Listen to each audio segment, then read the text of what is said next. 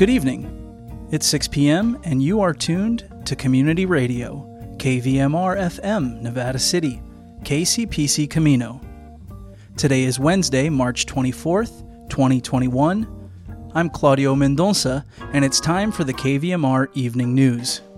Joyce Miller will return on Monday. Today, on the California Report, a battle continues over the ownership of a historic theater in Fresno and how the change in ownership could change the culture in the city's downtown district.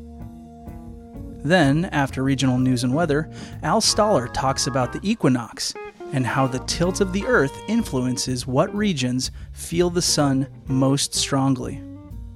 We'll close tonight with a commentary from Norris Burks. For their support, KVMR would like to thank Dignity Health Sierra Nevada Memorial Hospital, delivering cardiovascular care and wellness with a team of specialists dedicated to prevention education from diagnosis to treatment and rehabilitation. More information online at dignityhealth.org/Sierra Nevada. Here are tonight's NPR News headlines.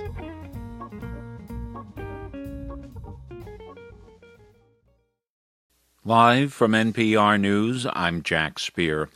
The Biden administration is marking Equal Pay Day with a series of events at the White House. NPR's Windsor Johnston reports today's date symbolizes how far into the year women have to work to earn the same as men did the previous year. At an event with members of the U.S. women's soccer team, President Biden said the pay gap between men and women is real in almost every profession. 82 cents on the dollar on average. For AAPI women, it's 87 cents for every dollar a white man earns. For black women, it's 63 cents. For Native American women, it's 60 cents. The U.S. women's soccer team filed a lawsuit against the sport last year, alleging discrimination on the basis of sex by denying them the same working conditions, including pay, as their male counterparts. Fans backed them up, shouting equal pay during the World Cup final match, which the U.S. women won. Windsor Johnston, NPR News, Washington. The Centers for Disease Control and Prevention in Atlanta says U.S. counties with larger minority populations were harder hit by COVID-19 earlier in 2020. Remember station WABE in Atlanta, Sam Whitehead has more in a new report that highlights evidence of the racial and ethnic disparities of the pandemic. CDC researchers found higher rates of coronavirus infection in counties with larger minority populations during 3 periods in 2020. As time went on and COVID-19 became more widespread, those disparities decreased. Researchers say pandemic prevention measures should be tailored to communities of color, and that improving health equity should remain a long-term priority. Reporter Sam Whitehead in Atlanta. Secretary of State Antony Blinken has met European Union leaders after spending most of 2 days consulting with NATO allies. Terry Schultz reports one of Blinken's top aims is to convince European governments to scale back their ties with China. Secretary Blinken is taking a much different approach to Europe's relationship with China than his predecessor Mike Pompeo did. Speaking at NATO, Blinken said the U.S. would not issue ultimatums about choosing a side and understands its European allies have complex relationships with Beijing. But he urged them to think twice about partnering with China. It is actively working to undercut the rules of the international system and the values we and our allies share. After a meeting with EU Foreign Policy Chief Josep Borrell, the two announced they will restart an initiative originally agreed to by Pompeo to hold regular high-level talks aimed at coordinating China policy. For NPR News, I'm Terry Schultz in Brussels. Treasury Secretary Janet Yellen says she believes the U.S. government has more room to borrow despite the massive amount of money already spent on coronavirus relief measures.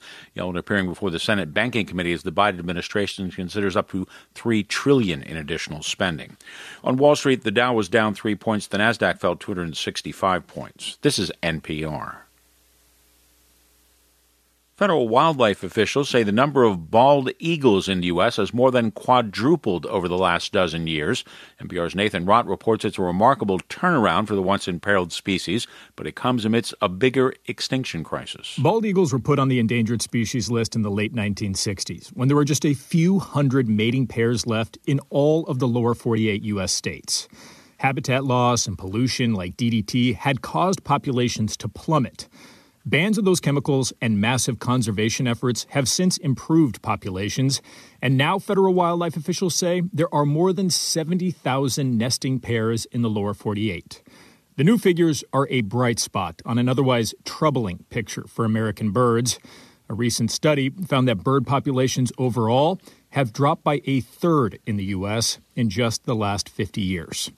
Nathan Rott, NPR News. Officials say Maine's lobster catch dipped slightly last year as fishermen dealt with the coronavirus pandemic, but the final totals were better than many had anticipated. Maine Department of Marine Resources today said fishermen caught more than 96 million pounds of lobster in 2020, broke a string of 9 consecutive years in which harvesters brought in at least 100 million pounds of lobster to the docks.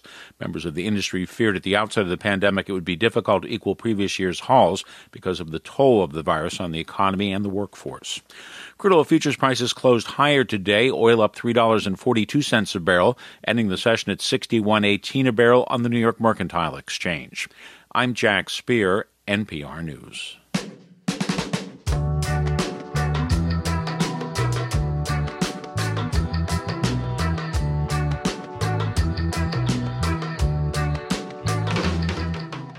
This is the California Report. I'm Saul Gonzalez in Los Angeles.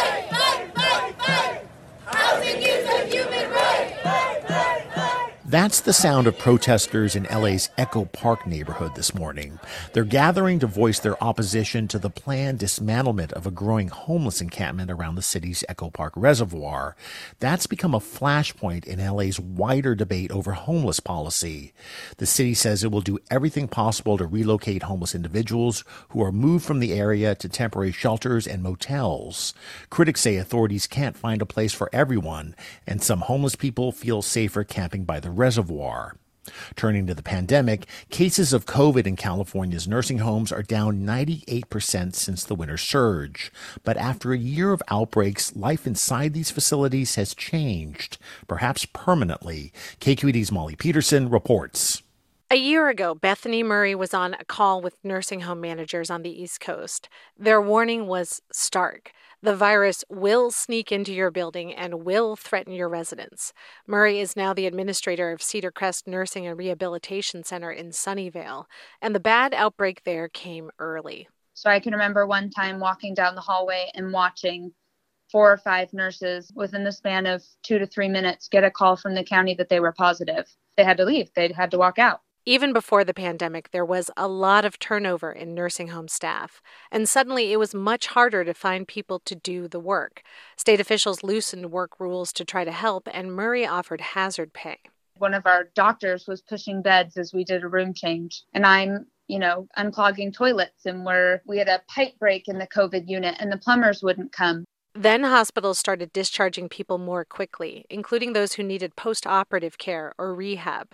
These short-term residents take up about half the beds in Murray's nursing home. She says they require isolation and testing and usually more care and attention. It's a drain on resources that I don't think will go away until we as a larger community have kind of moved past COVID. Almost 500,000 nursing home residents in California have received 1 dose of vaccine. But many pandemic protocols, like isolating new residents and testing everyone frequently, haven't yet let up. And state rules now permit vaccinated residents to see visitors indoors. Even if we're 100% vaccinated, we're still going to have to follow these protocols. Well, one, until we're told not to, but also until we're reasonably confident that people coming in do not have COVID. And it's hard to say how long that's going to be. Nearly 13,000 Californians died from COVID in nursing homes, a smaller percentage of the state's total than the national average. Murray says she's optimistic Cedar Crest has learned enough for next time. I feel the desire to knock on wood. The hospitals are starting the process of vaccinating our residents before they even get to us. We've taken care of our staff. All of our long-term residents are vaccinated. We're starting to see that light. And Murray says if care homes are seeing the light, the rest of us can too. For the California Report, I'm Molly Peterson. Support for the California Report comes from Paint Care. Now with 800 drop-off sites in California where households and businesses can recycle their leftover paint. More at paintcare.org. Stanford Medicine, protecting your health and providing dependable care with safe in-person appointments and video visits. StanfordHealthcare.org/adaptingcare.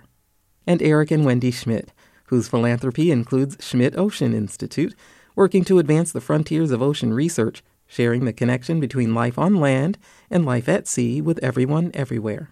In Fresno, a historic theater that's important to the city's arts community is at the center of a growing mini culture war in the city. That's because an evangelical church is buying the property. With more, here's Valley Public Radio's Sarith Hawk. The theater is a 1930s Art Deco venue that typically hosts concerts, comedians, Paula Poundstone was the last to perform before the pandemic, and a gay pride film festival. But now, the Tower Theater will likely have a new owner, Adventure Church, by the end of March. A Fresno County judge last week denied an injunction to stop the sale. The church has been fighting to purchase the theater since December. Community members against the sale, like Lydia Fortner, say the church doesn't belong. The Tower Theater is like the heart of our performing arts community, both physically and symbolically. So for that to change, it would change the heart of what this community is. For months, the Save the Tower Theater Demonstration Committee has been organizing Sunday protests, recently drawing counter-protests from members of the Proud Boys. Committee organizer Haley White says she's ready for what could be a long battle. If that means we're out here on Sunday mornings 2 years from now, we will be, because Tower is special enough that it deserves that fight. Adding to the debate, a Fresno police officer was seen protesting with the Proud Boys. He's been placed on leave. For the California Report, I'm Sarith Hawk. And finally this morning, what should a racial or ethnic group call itself? A new UC Berkeley survey has found that about 25% of U.S.-born Latinos in California now regularly use the term Latinx, and more than half of those polled are at least familiar with the word. Christina Mora is an associate professor of sociology and the co-director of Cal's Institute of Governmental Studies, which conducted the survey. She says young people use Latinx the most, but not exclusively. So it wasn't that Generation Z is using Latinx to replace Latino. In fact, they're often using Latino as well. And one way we sort of speculate is that they're probably using the term Latino when they're speaking to their family or about their family or in job setting, and Latinx on social media or when they're talking to their peers. So they're becoming, if anything, more comfortable with the idea of just code switching. Mora also says the poll found that one's education does not play a role in who uses the word Latinx, but personal politics seem to. Very liberal Latinos reported they are twice as likely to adopt Latinx as very conservative Latinos are. Mora says historically the Latino community has not embraced any one label. Think Hispanic, Chicano, Latino. Latinx and the way it's used seems to fit in the same way. And that is the California Report for today, Wednesday, March 24th. We're a production of KQED Public Radio. Remember, you can listen to the California Report podcast. Find it wherever you get your podcasts and hear our show any time of the day or night you want. I'm Saul Gonzalez in Los Angeles. Thanks so much for listening and have a great day.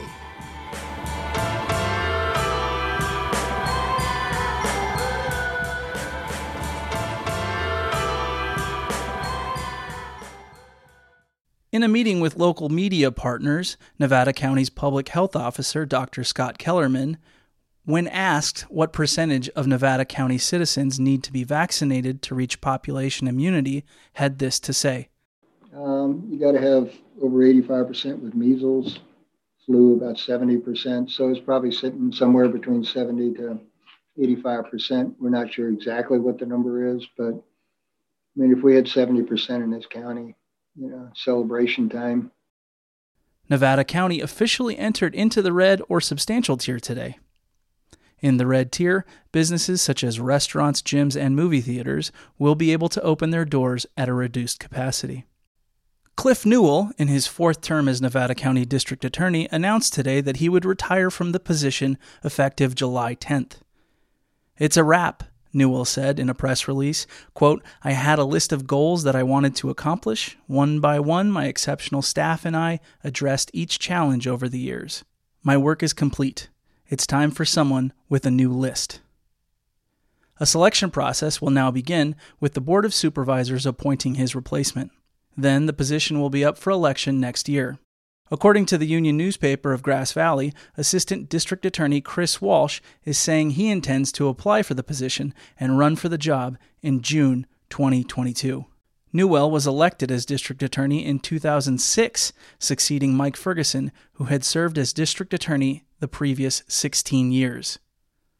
And in state news, Governor Gavin Newsom announced today that Assemblyman Rob Bonta will be California's next Attorney General, making him the state's top cop and the first Filipino to hold the office. That's according to the Sacramento Bee. Bonta, a Democrat from Alameda, will take the position following the departure of Javier Becerra, who last week was confirmed by the United States Senate to serve as Health and Human Services Secretary under President Joe Biden. Bonta's appointment is subject to confirmation by the state Senate and Assembly within 90 days. Newsom turned to Bonta after months of lobbying from advocacy groups who had urged him to choose an Asian American leader such as Bonta or California Supreme Court Justice Goodwin Liu. In Bonta, Newsom selected a Democrat who has championed criminal justice reform throughout his career in the legislature. He's campaigned to end the cash bail system, curtail the use of private prisons, and limit the influence of law enforcement unions. And now for local weather. In Nevada City and Grass Valley, tonight mostly cloudy with a low around 37. Tomorrow will be mostly sunny with a high near 54. In the Truckee and Lake Tahoe region, tonight a 20% chance of snow after 3 a.m., then mostly cloudy with a low around 24. On Thursday, a chance of snow mainly between 9 a.m. and noon, then a chance of snow showers after noon, becoming partly sunny with a high near 40.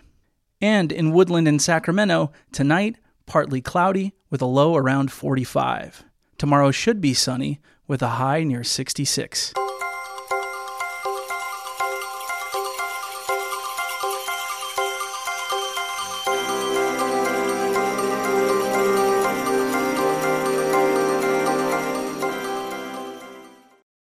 The globe of the earth on a teacher's desk never sits straight. It sits at a slant. The slant of the earth dictates what part of our planet feels the sun's energy most strongly, which gives us our seasons. Al Stoller picks up the story. Our planet, planet Earth, is a juggler. Earth juggles water. Ocean water evaporates upward, then falls back down as rain. The wind in your hair, that's the Earth juggling air.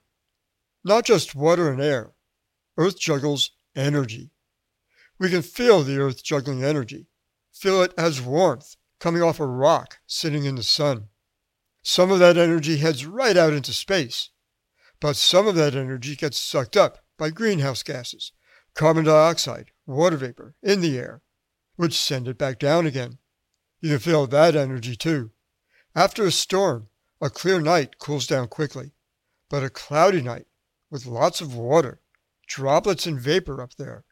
A cloudy night sucks up heat and sends it back down, making cloudy nights sometimes downright balmy. A good juggler does not have to stand in one place. A good juggler can move around. The energy the Earth is juggling comes from the sun. But the sun does not shine down the same everywhere. The tropics, close to the equator, get lots of sunshine. The tropics grow warm. It's in the tropics where Earth as a juggler gets most intense, tossing huge amounts of water vapor, huge amounts of warm air, huge amounts of energy up into the sky. Just a few months ago, the sun shone most directly down on the tropics south of the equator, and Earth's juggler followed the sun south, which meant the juggler could not toss warm air so far north, could not send energy so far north. We in the north enjoyed winter. But ever since late December, the sun's been moving north, and the juggler follows the sun.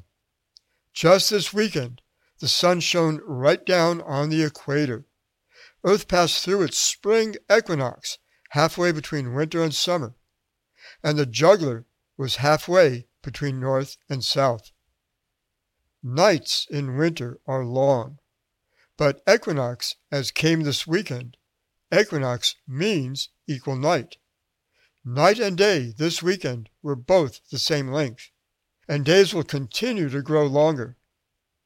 Something else is changing too, though it's a bit more subtle. Any night of the year, when the sun goes down, the sky does not go instantly dark. Between the brightness of day and the darkness of night, we have twilight. In the middle of winter and in the middle of summer, twilight lasts quite a while. But around the equinox, both spring and fall, twilight is short. The sun goes down and the sky quickly grows dark. If you have not already noticed that, check it out. Wishing you a pleasant evening. For KVMR, I'm Al Stoller. Next up, Norris Burks with a commentary. Hi, I'm Chaplain Norris Burks, and I'm going to be giving a bi-weekly commentary from a spiritual point of view that will tell stories about people and events that illustrate spirituality in everyday life. Now, I'm new to your station, but my observations are well-aged. I began writing a nationally syndicated column in 2001, so as the TV announcers like to say, you're now joining a program already in progress. You can catch up on my stories and columns on my website at thechaplain.net. You'll just need to know Chaplain isn't spelled like the actor. It's spelled Chaplain. But in the meantime, you might just want to know who this is behind this microphone. Yes, I've got a BA in journalism and a BA in religion and a Master's of Divinity and a Master's of Fine Arts in nonfiction writing. And I live in Lake of the Pines, but I've also lived in Texas, Florida, and Turkey. In those places, I've served as a Protestant Air Force chaplain, an interfaith hospital chaplain, and a pastor. Well, 10 years ago, I left my position as Sutter's chaplain for women and children. I wanted to expand on my freelance writing and get ready for a deployment with the California National Guard to Iraq. I retired early from the Air Force in 2015, and now I work for a local hospice group. Yet even as I say all of that, does that really describe who I am? I'm aware that, like you, I'm a contradiction of my parts. For instance, my parts are white, male, educated, ordained Southern Baptist, but that might well describe Jerry Falwell, short of the jowls, of course. Yet that still doesn't describe me. Religiously speaking, I consider myself a liberal evangelical. I use the word evangelical because I believe the Bible is my guide for living, but I don't insist that it be an authority for others. Freedom of religion has got to include freedom from religion, and I honor that for you as well. My reading shelf tips on both ends. I read from the liberal Christian author Anne Lamott as well as books by C.S. Lewis, but recently I've discovered books about the history of flight, cancer, the internet, and even malaria, the flu epidemic of 1917, and the invention of the wireless. I read all kinds of things. Athletically, I've completed 2 marathons while simultaneously learning to play golf. In sports, I'm mesmerized by football, the Tour de France, and the X Games, but baseball and poker, they just anesthetize me. Finally, when it comes to patriotism, I've been a citizen soldier. I've sworn to defend our flag, but like most soldiers, I'll defend your right to burn it or even to take a knee. Does knowing what a commentator believes, or any person for that matter, really tell you much? We may think it does, since as we tend to approach our relationships with spiritual questionnaires hoping to get a match, we get stuck by adding qualifiers to our relationships, such as religion, politics, race, and sexual orientation. We get wrapped up in the inconsequential by demanding to know someone's favorite rock group, or whether they wear boxers or briefs, or they go commando. But Jesus, that guy in the Bible I mentioned, he didn't really believe in questionnaires. He believed in keeping it simple. Just, you gotta love your neighbor as yourself. I saw that truth reinforced in a patient's father whom I met on a pediatric ward at Sutter Memorial Hospital in Sacramento. He began describing his beliefs in a miraculous healing for his daughter. I felt a bit awkward realizing that we didn't quite agree on a certain biblical interpretation. He noticed my uneasiness, and he threw his long hair over his tattooed-covered shoulder and said something like, "Chaplain, I don't talk with you because of your opinion. I talk with you because I can tell you care." That shut me up. That said it all. Love your neighbor as yourself. Just care. Simple. That's the kind of story I hope to be sharing each week, as it illustrates not religion, but the spirituality I see in everyday life. As you hear these stories, some of you will likely be puzzled by them, judging them based on what you interpret as my politics or my religion. I may infuriate a few on the left who abhor my evangelical roots. I may exasperate those on the right by making room at the table for more people. But at the end of the commentary, I hope you will find the truth that I want carved on my tombstone. Few listeners ever cared how much he knew, because they heard how much he cared. The views expressed on this show are those of the speakers only and are not necessarily those of KVMR, our board, staff, volunteers, or contributors.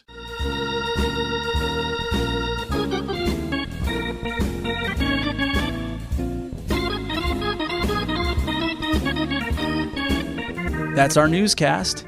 If you want to hear it again, you can on our webpage, kvmr.org, or wherever you get your podcasts. Would you like to share an opinion or an idea?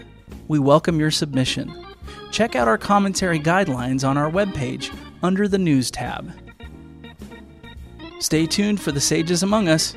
Tonight, host Brian Buckley will interview Grass Valley Mayor Ben Aguilar. And then at 7 p.m., it's Democracy Now! With Amy Goodman. Thanks for listening, and thanks for supporting your community radio station. I'm Claudio Mendonça. Have a great evening.